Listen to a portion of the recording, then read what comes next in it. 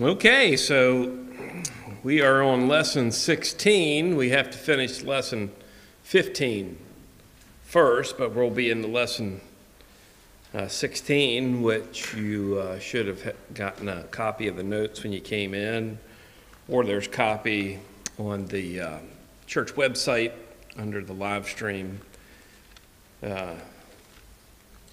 thing where this is appearing. So let me open in a word of prayer and we'll jump right in. Lord, we give you thanks for your goodness to us and your kindness to us and allowing us to meet together. We're thankful for your word and that we get to study it and we get to learn these lessons from the Old Testament. Lord, be with us this evening. We want you to be uplifted. In Christ's name, amen. So we should be picking up with the death of Elisha. That's where we should be picking up in your notes. So I think in lesson 15, there's two sections that we did not finish last time, and that was the death of Elisha and the king Amaziah, I think is the ones that we didn't do last time. So whether we did them last time or not, we're going to do it again. And so the death of Elisha is going to cover chapter 13. So, Frank, it's a little too hot. From chapter 13, verse 14 to the end of the chapter. And we want to note some things about what's happening here. First, we see at the beginning of verse 14, that Elisha has a terminal illness. It says, when Elisha became sick with the illness of which he was to die. So this is a terminal illness that he has. We also see that he's going to get a visit from Joash, the king of Israel. It says, Joash, the king of Israel, came down to him and wept over him and said, my father, the chariots of Israel and its horsemen. Basically an expression that reflects the status of Elisha in the nation of Israel. I think it's interesting that here's the king of Israel showing grief over the fact that Elisha is sick, is gravely ill. This is amazing because Elijah and then Elisha really became known as the troublers of Israel. I mean, Ahab calls Elijah the troubler of Israel. These are the guys who cause the kings of Israel all their problems, and at least that's what they think. And so I think it's interesting that here's the king of Israel coming down, and he is grieving over Elisha's illness. Then we see in verses 15 through 19 a prophetic sign. We see a prophetic sign here. Verse 15, Elisha said to him, take up a bow and arrows. So he took up a bow and arrows. So he's talking to the king, Joash. Verse 16, then he said to the king of Israel, put your hand on the bow. He put his hand on it. Then Elisha laid his hand on the king's hand. He said, open the window toward the east. And he opened it. Then Elisha said, shoot. And he shot. And Elisha said, the Lord's arrow of victory, even the arrow of victory over Aram, for you will defeat the Arameans at Aphek until you have destroyed them. Then he said, take the arrows. And he took them. And he said to the king of Israel, strike the ground. And he struck it 3 times and stopped. So the man of God was angry with him and said, you should have struck it 5 or 6 times. Then you would have struck Aram until you would have destroyed it. But now you shall strike Aram only 3 times. So here's this prophetic sign where the arrows here are symbolic or signify the victory that the Lord is going to give Israel over the nation of Aram. And the striking of the arrows on the ground is a indication of the extent of the victories that they will have over Aram. So from verses 18 and 19, we see that the victory that they will experience will not be total and complete victory, because Joash didn't strike more than 3 times. And we might wonder, well, why didn't he? Well, it doesn't say. It just tells us what he did and what was wrong with it. And so we see there's this prophetic sign. And then we see in verse 20 that Elisha dies. It says he died. Well, I missed a couple points there, but that's fine. It says Elisha died and they buried him. So stop. Sometimes our Bibles and their versification, how they put verse numbers in and where they break things up, isn't always the best. This is one of those verses where just that first sentence is sort of a summary of what we've just talked about in verses 14 through 19. And then it's not something totally new. It's the same context, but it's a new thought. And so here after Elisha dies, it mentions that they buried him. Then it's going to mention another burial. And this is going to be a rapid burial and a revival of a man. It says, now the bands of the Moabites would invade the land in the spring of the year. As they were burying a man, behold, they, is going to be Israelites, they saw a marauding band. And they cast the man into the grave of Elisha, and when the man touched the bones of Elisha, he revived and stood on his feet. So the situation here is that there's Moab raiders. There's raiders from the Moabites that are coming into Israel, and they're not trying to conquer anything. They're just trying to raid. And, really their object's not to kill people. The object is to get stuff and maybe get people. But anytime something like that happens, there's going to be people who get killed along the way. And these Israelites were burying a guy, and they saw him coming. They said, well, we got to get this over with. So they threw him into Elisha's grave. So it's just like, well, let's just chuck him into this tomb. It's here, it's ready. And they threw him in, and as soon as the man hit the bones of Elisha, he was revived and came out and stood on his feet. So that would have been a shock.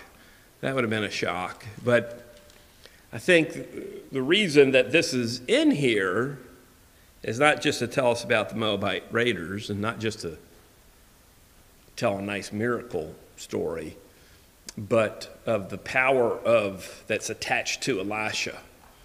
And even when he is dead and gone, there's still going to be power in the words that he spoke to King Joash. And so we see in verses 22 through 23 a covenant-based compassion. It says in verse 22, now Hazael, king of Aram, had oppressed Israel all the days of Jehoaziah. We saw that. But the Lord was gracious to them and had compassion on them and turned to them because of his covenant with Abraham, Isaac, and Jacob, and would not destroy them or cast them from his presence until now. So the them there is talking about Israel, the northern nation. So we see that the Lord is compassionate to them, and the reason that he is compassionate to Israel is because of the covenant with Abraham. Now notice how it says it here in our Bibles, his covenant with Abraham. Is that it? No. It mentions Isaac and Jacob. Okay, so the covenant he made with Abraham, Isaac, and Jacob. And of course, that same covenant is also made with the people of all the Jews. So it doesn't just stop with those three, but he mentions those three as sort of a collective, a summary. This is the covenant I'm talking about. This covenant that I made with them. And that he wouldn't destroy them and they wouldn't be cast from his presence until now. It doesn't mean that they're going to be cast from his presence now. It means he's been faithful to keep this covenant. God has been faithful in keeping this covenant up to this time, and he'll continue to be faithful to keep it. So this lets us know that God is being patient and long-suffering with even wicked Israel, giving them opportunity after opportunity to turn back to him. And even though they are wicked, and even though they do not walk in his ways, God is not going to go back on his covenant that he made. And we see that his compassion is based upon that covenant. Next we see in verses 24 through 25, the fulfillment of the prophetic sign. Remember the prophetic sign with the bow and arrows? Here's the fulfillment. Verse 24. When Hazael, king of Aram, died, Benadad, and this will be Benadad number 2, Benadad the second, his son became king in his place. Then Jehoash, that's Joash, the son of Jehoahaz, took again from the hand of Benadad, the son of Hazael, the cities which he had taken in war from the hand of Jehoahaz, his father. 3 times Joash defeated him and recovered the cities of Israel. So there's you go, 3 times. That's the fulfillment of the prophecy. And so what's happening here is Hazael dies. Benadad the second, his son, becomes king. Now, just a little history lesson. Benadad the first is not related to Hazael or Benadad the second. Benadad is it's like a royal name that they would just, that's not his real name. That's just the name he picked up as the king. Joash of Israel is able to take back the cities that Hazael and Benadad II had captured from Israel. So he's able to take them back because the Lord has given Benadad into the hand of Joash 3 times. And so this is the conclusion of Elisha's ministry as he dies, and even the last thing in his life that's recorded here that he does is related to this prophecy of how Israel will defeat the Arameans. And so now we're going to come to Amaziah, King Amaziah of Judah. King Amaziah of Judah.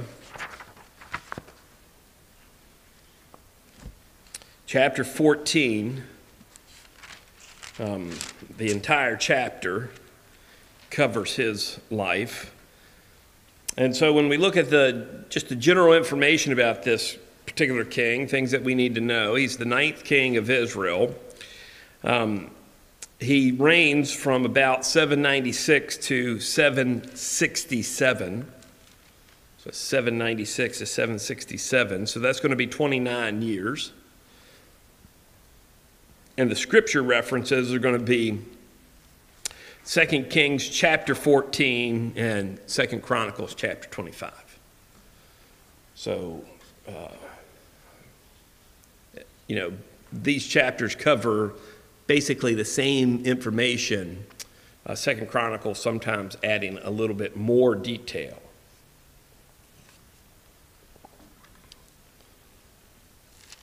So let's take a look at some of the specific points that we find here about Amaziah. First, in verses 1 through 4, we're given a general description about this king.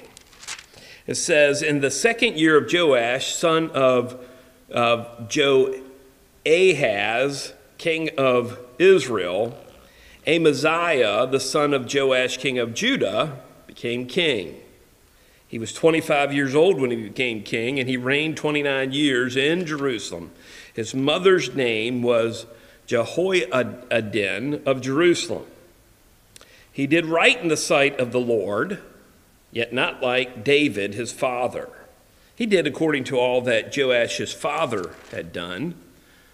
Verse 4, only the high places were not taken away. The people still sacrificed and burned incense on the high places.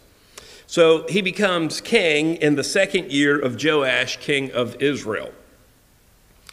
Joash, king of Israel, had become king in the 37th year of Joash, king of Judah. This means that the second year of King Joash of Israel would be the 39th year of King Joash of Judah. Therefore, it's possible that Amaziah and Joash, his father, had 1 year of overlap between them. So that wouldn't be unusual for a father who is getting older and his son who's going to be the next king, that they share the throne for a little bit. So he becomes king when he's 25 years old, and he reigns 29 years. It says in verse 3 and 4 that he did right in the sight of the Lord, but with two qualifications. Number one, not like David. So he didn't do right like David did right, but he still did right. He did right like his father Joash. And how did his father Joash walk with God? How's his walk characterized? You remember, he started out good but fell into idolatry. So he did not live for the Lord his entire life. And Amaziah's walk is indicated by the fact that he also did not tear down the high places. Remember, we talked about the high places before. These weren't places of idol worship as much as they were places that were just not the right place to worship. So the worship of God had to take place in Jerusalem. And they set up these high places so people didn't have to go to Jerusalem, and they would sacrifice and burn incense there. And they weren't to do that. So it's a corrupt worship system. Now, in verses 5 through 6, we see that Amaziah executes Jozachar and Jehozabad. Okay, Jehozachar and Jehozabad. Not too many people are naming their kids after these guys these days. Notice what it says in verse 5. It says, now it came about as soon as the kingdom was firmly in his hand. That's probably much the general statement of all the kings, is when they become king, there's a time of uncertainty, and they really have to establish their rule. And it says that he killed his servants who had slain the king his father. Now, you might remember that from chapter 12, verses 20 and 21, where it's talking about the death of Joash. It says his servants arose and made a conspiracy and struck down Joash at the house of Milo as he was going down to Silla, for Jozachar, the son of Shimeath, and Jehozabad, the son of Shomer, his servants, struck him and he died. And they buried him with his fathers in the city of David, and Amaziah's son became king in his place. So Amaziah comes back and he executes these guys. But notice in verse 6, he didn't punish their families. It says in verse 6, but the sons of the slayers he did not put to death according to what is written in the book of the law of Moses, as the Lord commanded, saying, the fathers shall not be put to death for the sons, nor the sons be put to death for the fathers, but each shall be put to death for his own sins.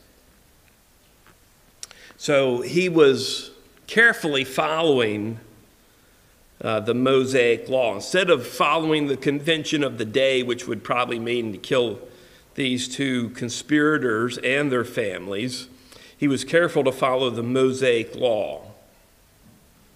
And of course, that law is about personal responsibility and personal accountability. The sons are not to be put to death for the sins of the father, nor the fathers for the sins of the sons. I think that's the second place. Or maybe that's the first place that's mentioned. It's mentioned somewhere else too. Can't remember exactly where it's at. I want to say in Ezekiel chapter 18. Yeah. Ezekiel chapter 18:20, it says, the person who sins will die. The son will not bear the punishment for the father's iniquity, nor will the father bear the punishment for the son's iniquity. The righteousness of the righteous will be upon him, and the wickedness of the wicked will be upon him, which is just reflecting the Mosaic law. So that's Ezekiel chapter 18, verse 20. So that would be a good cross-reference there, if your Bible doesn't already have that. And so he's going to follow the Mosaic law here in sparing these sons. And so we see how he takes control of his kingdom and he executes these guys. And then we have the record of his military achievements. It says in verse 7, it says, he killed of Edom in the valley of Salt 10,000 and took Selah by war and named it Jokthel to this day. Then Amaziah sent messengers to Jehoash, the son of Jehoaziah, son of Jehu, king of Israel, saying, come, let us face each other. So it's sort of like coming after you. Jehoash, king of Israel, sent to Amaziah, king of Judah, saying, the thorn bush which was in Lebanon sent to the cedar which was in Lebanon, saying, give your daughter to my son in marriage. But there passed by a wild beast that was in Lebanon and trampled the thorn bush. So he's using a story to kind of warn Amaziah about what he's asking for. Verse 10, it says, you will indeed defeat Edom, and your heart has become proud. Enjoy your glory and stay at home. For why should you provoke trouble so that even you would fall and Judah with you? So we have this record of this military success in verse 7 where he defeats Edom. Now, why don't we turn to 2 Chronicles chapter 25 real quick and look at this a little bit more closely. 2 Chronicles 25, verses 5 through 13. It gives us a fuller description of this defeat and this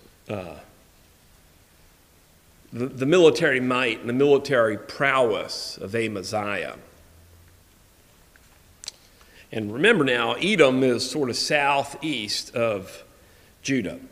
So in 2 Chronicles chapter 25, verse 5, it says this, moreover, Amaziah assembled Judah and appointed them according to their father's household under commanders of thousands and commanders of hundreds throughout Judah and Benjamin.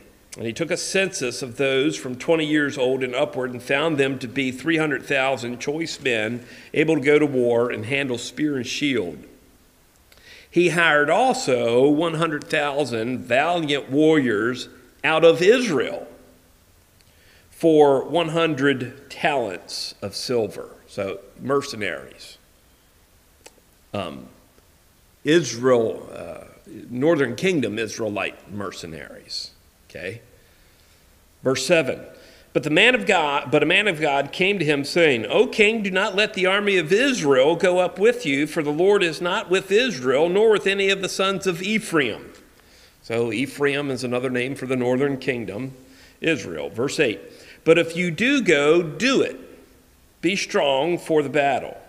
Yet God will bring you down before the enemy, for God has power to help and to bring down. Amaziah said to the man of God, But what shall we do for the 100 talents which I have given to the troops of Israel? I've already paid these guys. What should we do? I've given them all this money. And the man of God answered, The Lord has much more to give to you than this. Then Amaziah dismissed them, the mercenaries, the troops which came to him from Ephraim, to go home. So their anger burned against Judah, and they returned home in fierce anger. So they were upset that they weren't going to be able to go. And it's not clear whether they're upset because he just went back on his word and took the money back, or they were upset because in that day, when you fought somebody and you defeated them, you got to keep all the spoils of war. So that would have been money, extra money. Verse 11, Now Amaziah strengthened himself and led his people forth and went to the valley of Salt and struck down 10,000 of the sons of Seir. The sons of Judah also captured 10,000 alive and brought them to the top of the cliff and threw them down from the top of the cliff so that they were all dashed to pieces. But the troops whom Amaziah sent back from going with him to battle raided the cities of Judah from Samaria to Beth Horon and struck down 3,000 of them and plundered much spoil. Okay, so that gives us a much fuller description than in 2 Kings chapter 14, where we get one verse. And so it gives a better description of what is happening there with the defeat of Edom. So what we saw there is that Amaziah prepared and organized his army. He gets mercenaries. He's warned about these mercenaries from the prophet of God, who says, God's not with these people. He's with you. He's not with these people. And so he sends them away, but Amaziah's worried about the money. And when he sends these Israelite mercenaries away, they're mad. And so when they go back, they just start plundering the cities of Judah. So they're going to get their money one way or another. They're going to get the spoils of war one way or another. And so Amaziah defeats Edom by killing 20,000 of them. He kills 10,000 in battle, and then pretty much summary execution of 10,000 more. He takes them to the top of a cliff, pitches them off. And so that's the description there.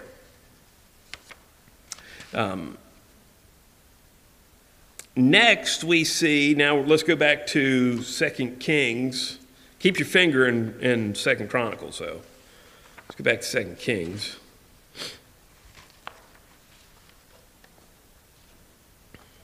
Here. And we see Amaziah's defeat by King Joash of Israel in verses 8 through 14. I've already read verses 8 through 10, where Joash of Israel warns Amaziah. Amaziah is coming off this victory of Edom, where he kills 20,000 of them, very successful military campaign.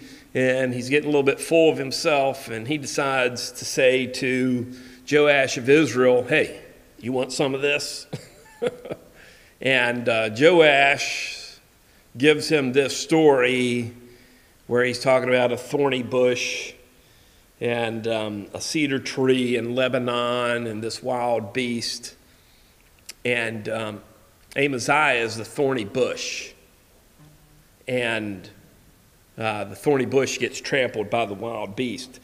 And so this is Joash's hint to Amaziah to say, you don't want to do this.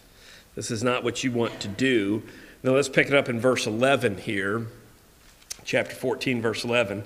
But Amaziah would not listen. That's always a problem. So Jehoash, king of Israel, went up. He and Amaziah, king of Judah, faced each other at Beth Shemesh, which belongs to Judah. So that's already a bad start for the king of Judah. You're not even fighting on somebody else's territory. You're fighting on your own territory. Verse 12, Judah was defeated by Israel, and they fled, each to his tent. So the army disintegrates right there at Beth Shemesh. It just falls apart. Verse 13, then Jehoash, king of Israel, captured Amaziah, king of Judah, and the son of Jehoash, son of Ahaziah, at Beth Shemesh, and came down to Jerusalem, tore down the wall of Jerusalem from the gate of Ephraim to the corner gate, 400 cubits. He took all the gold and silver and all the utensils which were found in the house of the Lord and in the treasuries of the king's house, the hostages also, and returned to Samaria.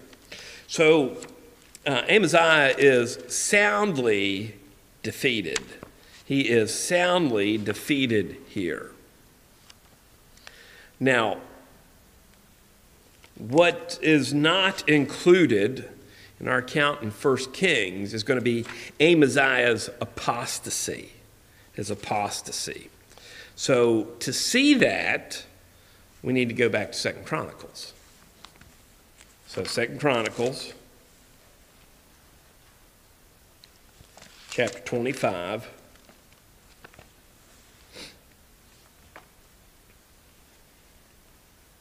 In verse 14. Because it's this apostasy that takes place between the victory over Edom and the defeat of their defeat by the hands of Israel. It's going to be this apostasy that causes that defeat. So look at 2 Chronicles chapter 25, verse 14. Now after Amaziah came from slaughtering the Edomites, he brought the gods of the sons of Seir, set them up as his gods, bowed down before them, and burned incense to them. Then the anger of the Lord burned against Amaziah, and he sent him a prophet who said to him, why have you sought the gods of the people, who have not delivered their own people from your hand? In other words, it doesn't even make any sense to get the gods of these losers. You won. They should be worshiping your God, not the other way around. Verse 16, as he was talking with him, the king said to him, have we appointed you a royal counselor? So he tells the prophet, the man of God, who comes and tells him this, he said, why are you even talking? What are you talking about? Who are you to speak to the king? And so Amaziah says, stop.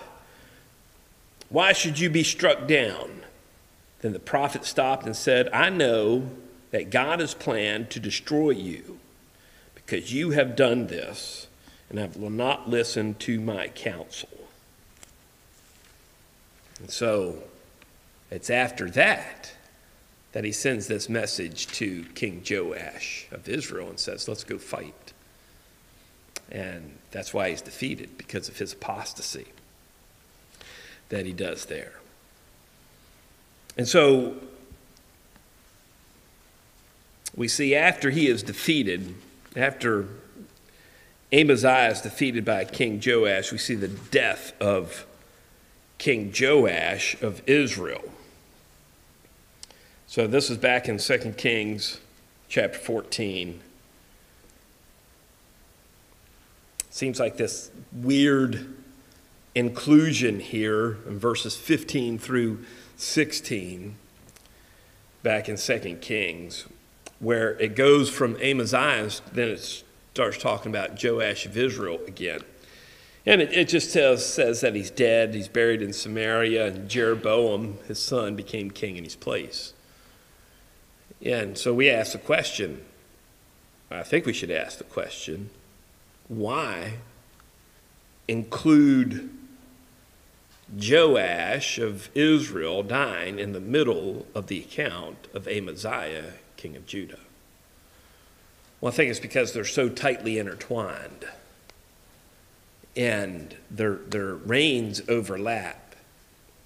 And the writer wants us to make sure that we know Amaziah outlasts Joash of Israel, but Joash of Israel did not die because he was conquered by Amaziah.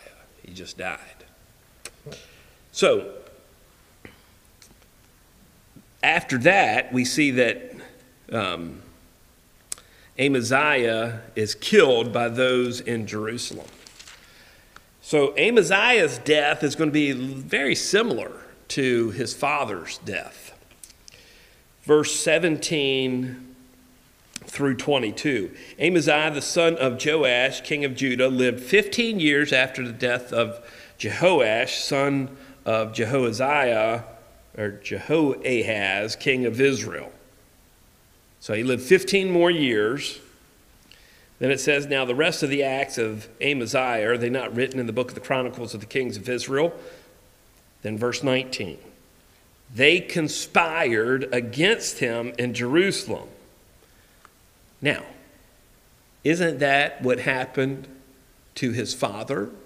He had two of his servants, Jozacar and Jehozabad or something like that, conspired against him.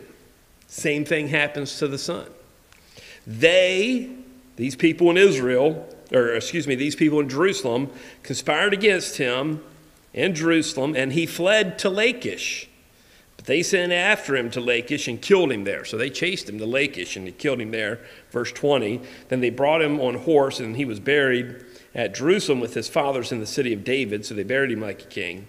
All the people of Judah took Azariah, who was 16 years old, made him king in the place of his father Amaziah.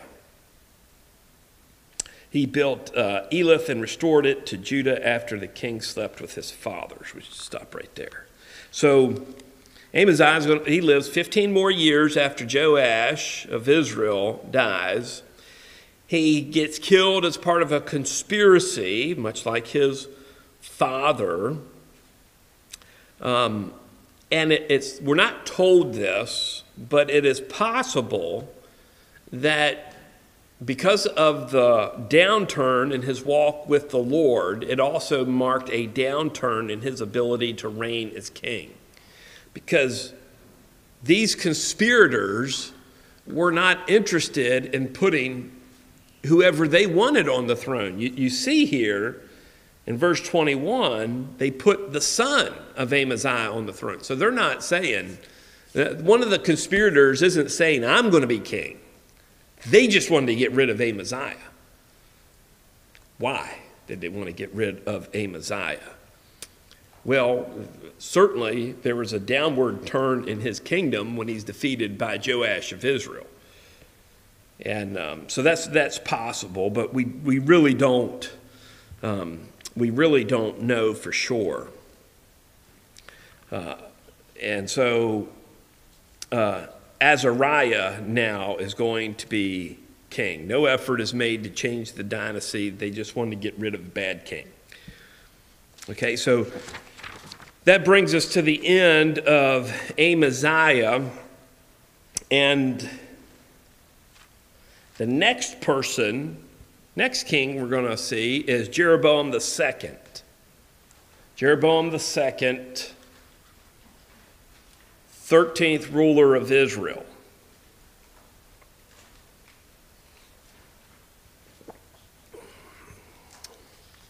There's his information there on the screen. He's going to reign from about 782 to 753, which is 41 years. And his record is found here in 2 Kings chapter 14, verse 23 to chapter 15, verse 7.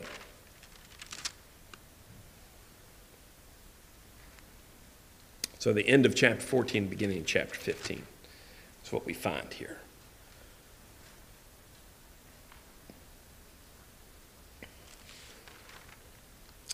So when you think about the reign of Amaziah, you see a repeated pattern. I'm just going to make some comments while you make sure you get this information down. We see a repeated pattern where a king starts out good, turns bad. Now, who's the first king? Who's the first king that we know of, that it really records?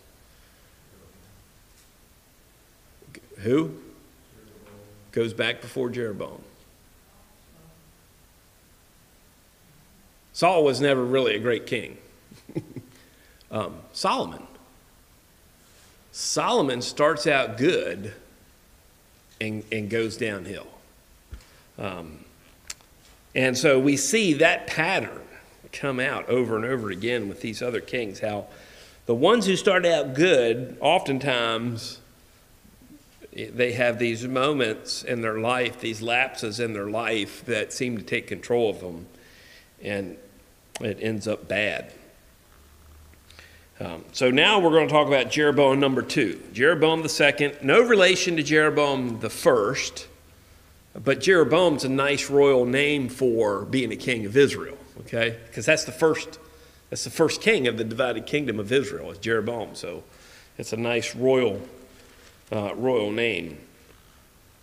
And so in the specific points here, we see a basic description in verse 23. It says, in the 15th year of Amaziah, the son of Joash, king of Judah, Jeroboam, the son of Joash, king of Israel, became king in Samaria, reigned 41 years. So Jeroboam becomes king basically in the middle of Amaziah's reign, 15th year. Joash is his father, his capital is Samaria. He's going to reign for 41 years.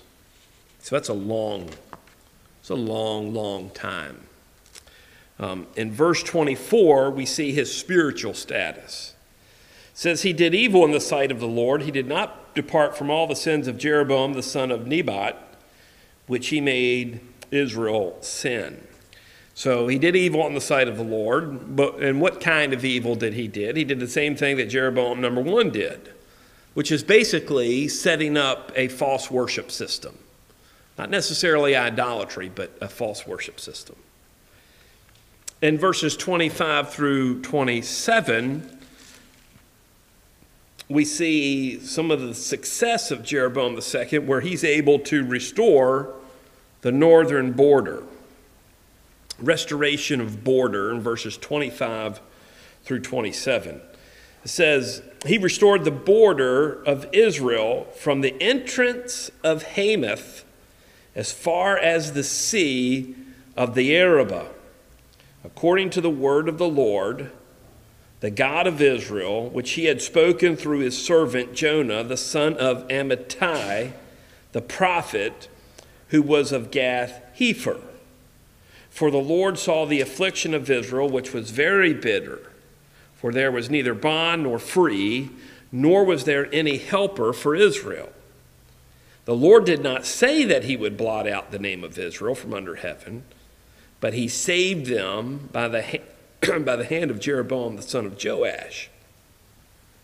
So here's this restoration. First we see he reestablished the northern border as far as Hamath.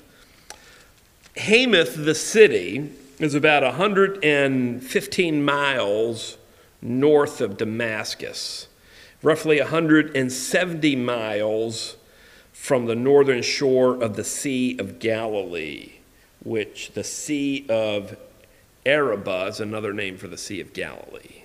So you got the Sea of Kinnereth, you got the Sea of Galilee, the Sea of Arabah. It's all the same place. Okay. This name, Hamath, is also associated with a region which lies just north of Damascus. So it's a city, but it's also a region. Both of these are north of Damascus. Hamath is mentioned very early in the history of Israel. Okay, so put a finger here. This is a historical name, historical place. turn back to Numbers chapter 13, verse 21. Numbers chapter 13, verse 21. What's going on in Numbers 13? You know it. The spies going into the land. Spies going into the land. So look what it says here. Chapter 13, verse 21. It says, "So they went up and spied out the land from the wilderness of Zin as far as Rehob at Labo Hamath." There it is. Hamath. So the wilderness of Zin is that southern part of Israel. Okay, so they go from there all the way to the most northern part of Israel. That's the point. These spies, they looked at the entire land. And here, when it's in Numbers, where it says Hamath, it's probably referring to the region and not the city. And the way I would take it is that these spies spied out the land all the way from the south, all the way up to where the Arameans lived. Okay, because in Hamath, that's the land of the Arameans. We also see this name in Joshua chapter 13. So on your way back to 2 Kings, stop in Joshua chapter 13, verse 5. Joshua 13:5. Stop there on your way back to 2 Kings.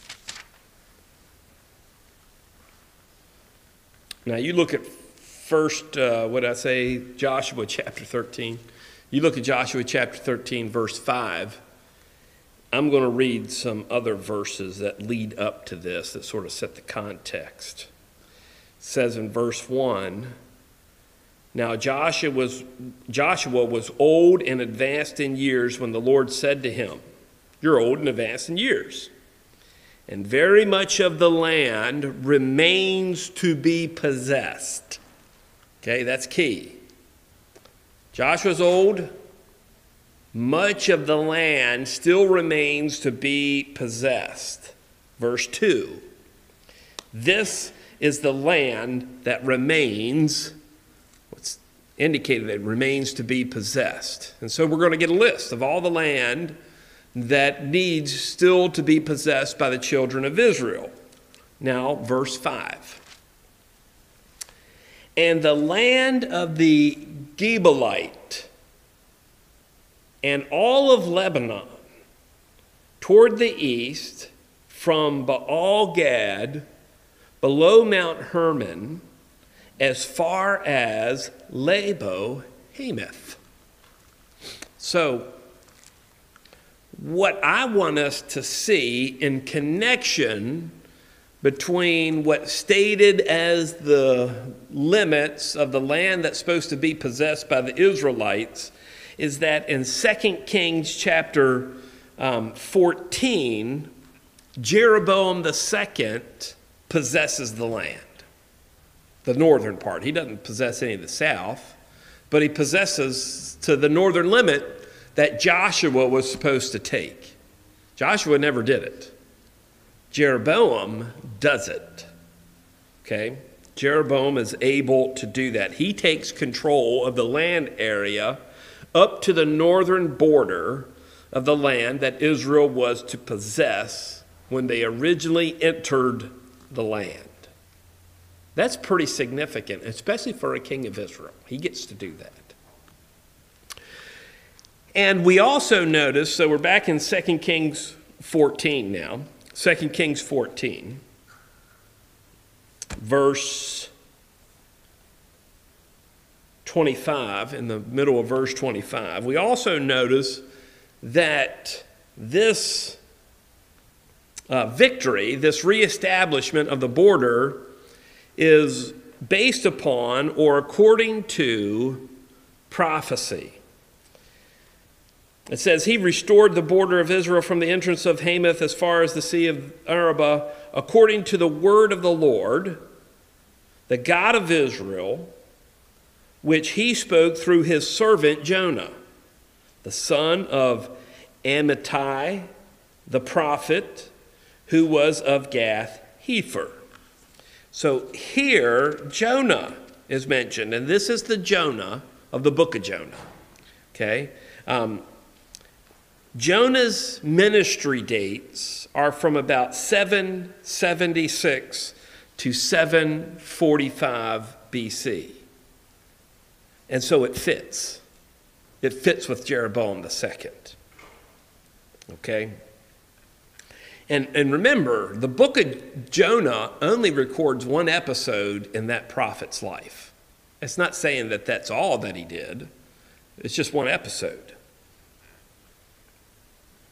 And so this reestablishment of the borders is based on this prophecy that Jonah makes, but we also see its motivation comes from the Lord in verses 26 through 27.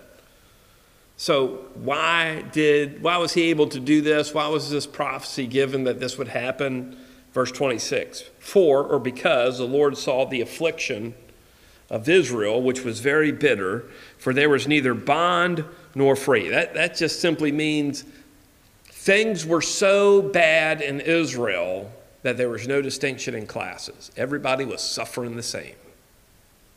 Okay, just because you were free didn't mean you were any better off than the slave. Nor was there a helper for Israel. There was nobody there who was going to defeat Aram. Verse 27, the Lord did not say that he would blot out the name of Israel from under heaven. So the Lord never said he would blot them out, the entire nation out. He never said that. But he saved them how? What's it say there? Verse 27. But he saved them by the hand of Jeroboam. So the Lord used Jeroboam to save Israel. And then in verses 28 through 29, we have the death of Jeroboam II. Notice in the middle of verse 28, here's what Jeroboam II is known for, how he fought and how he recovered for Israel Damascus and Hamath, which had belonged to Judah. So he got these back for Israel. Now, what are some of the things that we can learn from Jeroboam II? Number one, he had an unusually long reign, 41 years. And from my count, that's the longest reign of any king of Israel. 41 years. So I'm talking about the northern kingdom now. So that's the longest reign of any king of Israel. Now, in the south, there's a few kings who reign longer. You have Asa, he's at 41. You have Joash, he's at 40. You have Azariah, who will reign 52 years. And Manasseh, who will reign 55 years. 41 years, though, is a long time to reign. So the length of his reign corresponds to the stability and prosperity that Israel had, which the ability that the Lord gave him to take those cities is an indication of their prosperity and stability. The second thing I think we can learn from Jeroboam here is he's described as one who did evil in the sight of the Lord. Did evil in the sight of the Lord just like Jeroboam the first. But the Lord not only used him,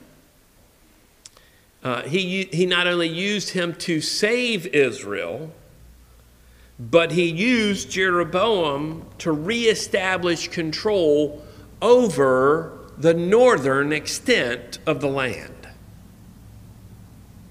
I mean, you think about when Hazael was in Aram, he was fighting Israel all the time, and most of the time he was winning. So Israel was losing ground. They weren't gaining ground, they were losing ground all the time in the north and in the east. And now Jeroboam is able to restore that. And he's able to do that because the Lord used him. So I think what we see there is that it's clear that God can and does use unbelievers to accomplish his plan. Think about how God used Nebuchadnezzar, Cyrus, and even the Pharaoh of the Exodus.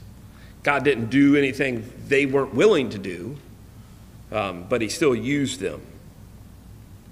And we have seen this exact same thing, how God uses wicked kings to do what he wants throughout our study of the kings of the divided kingdom.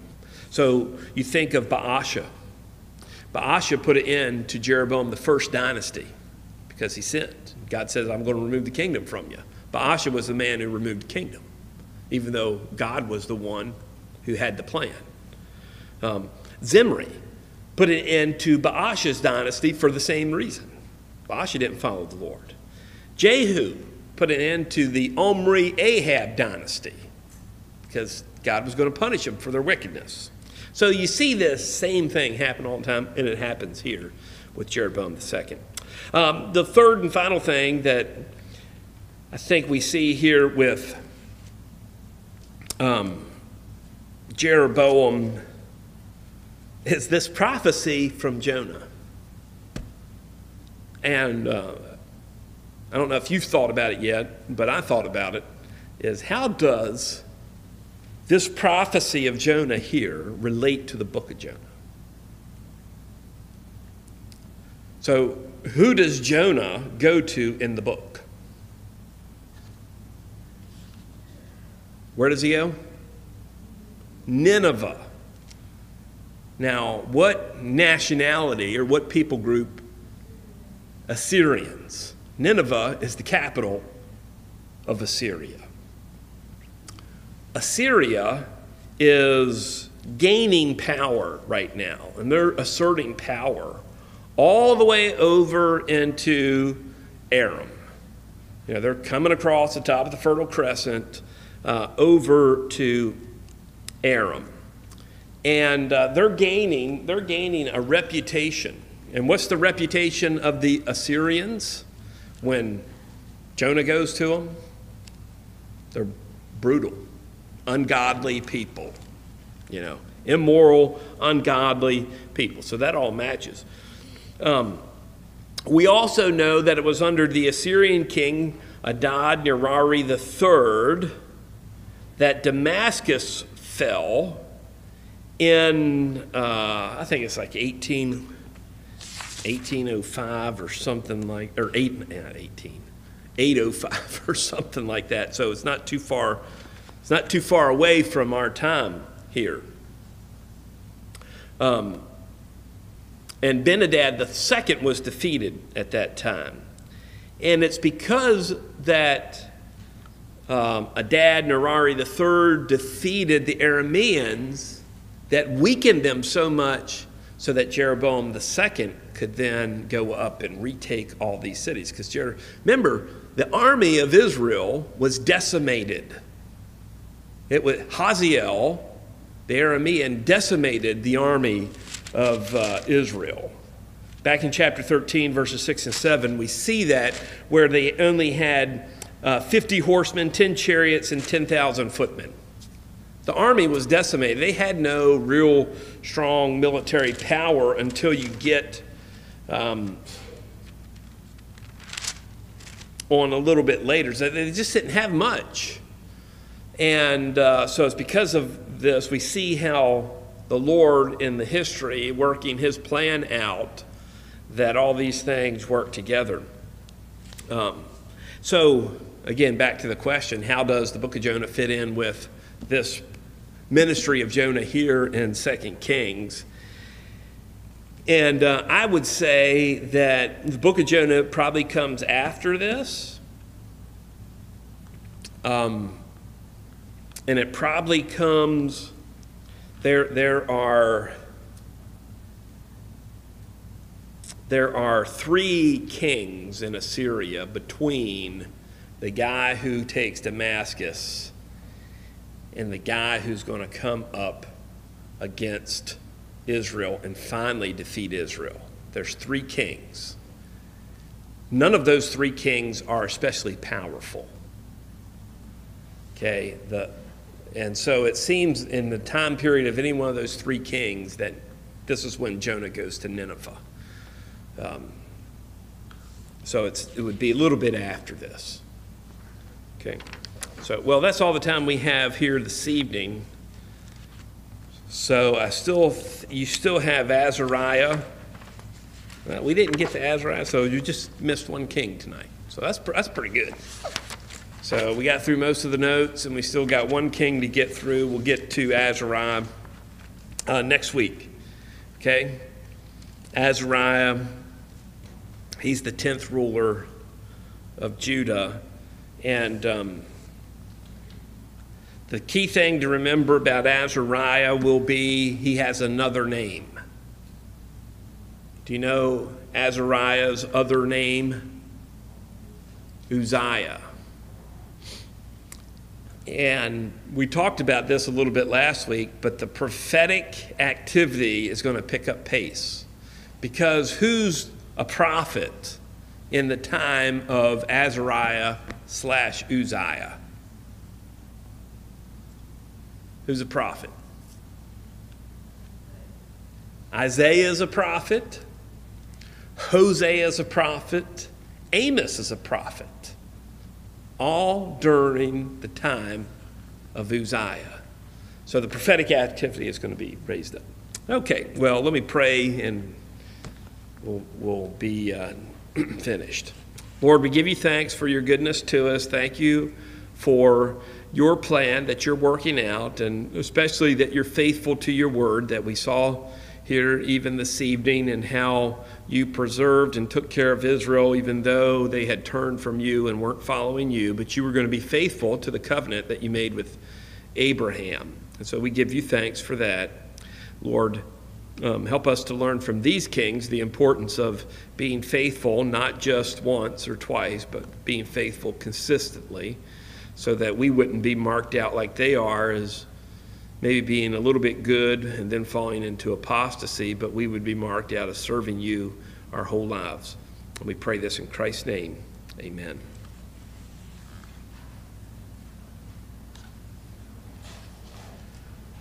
So any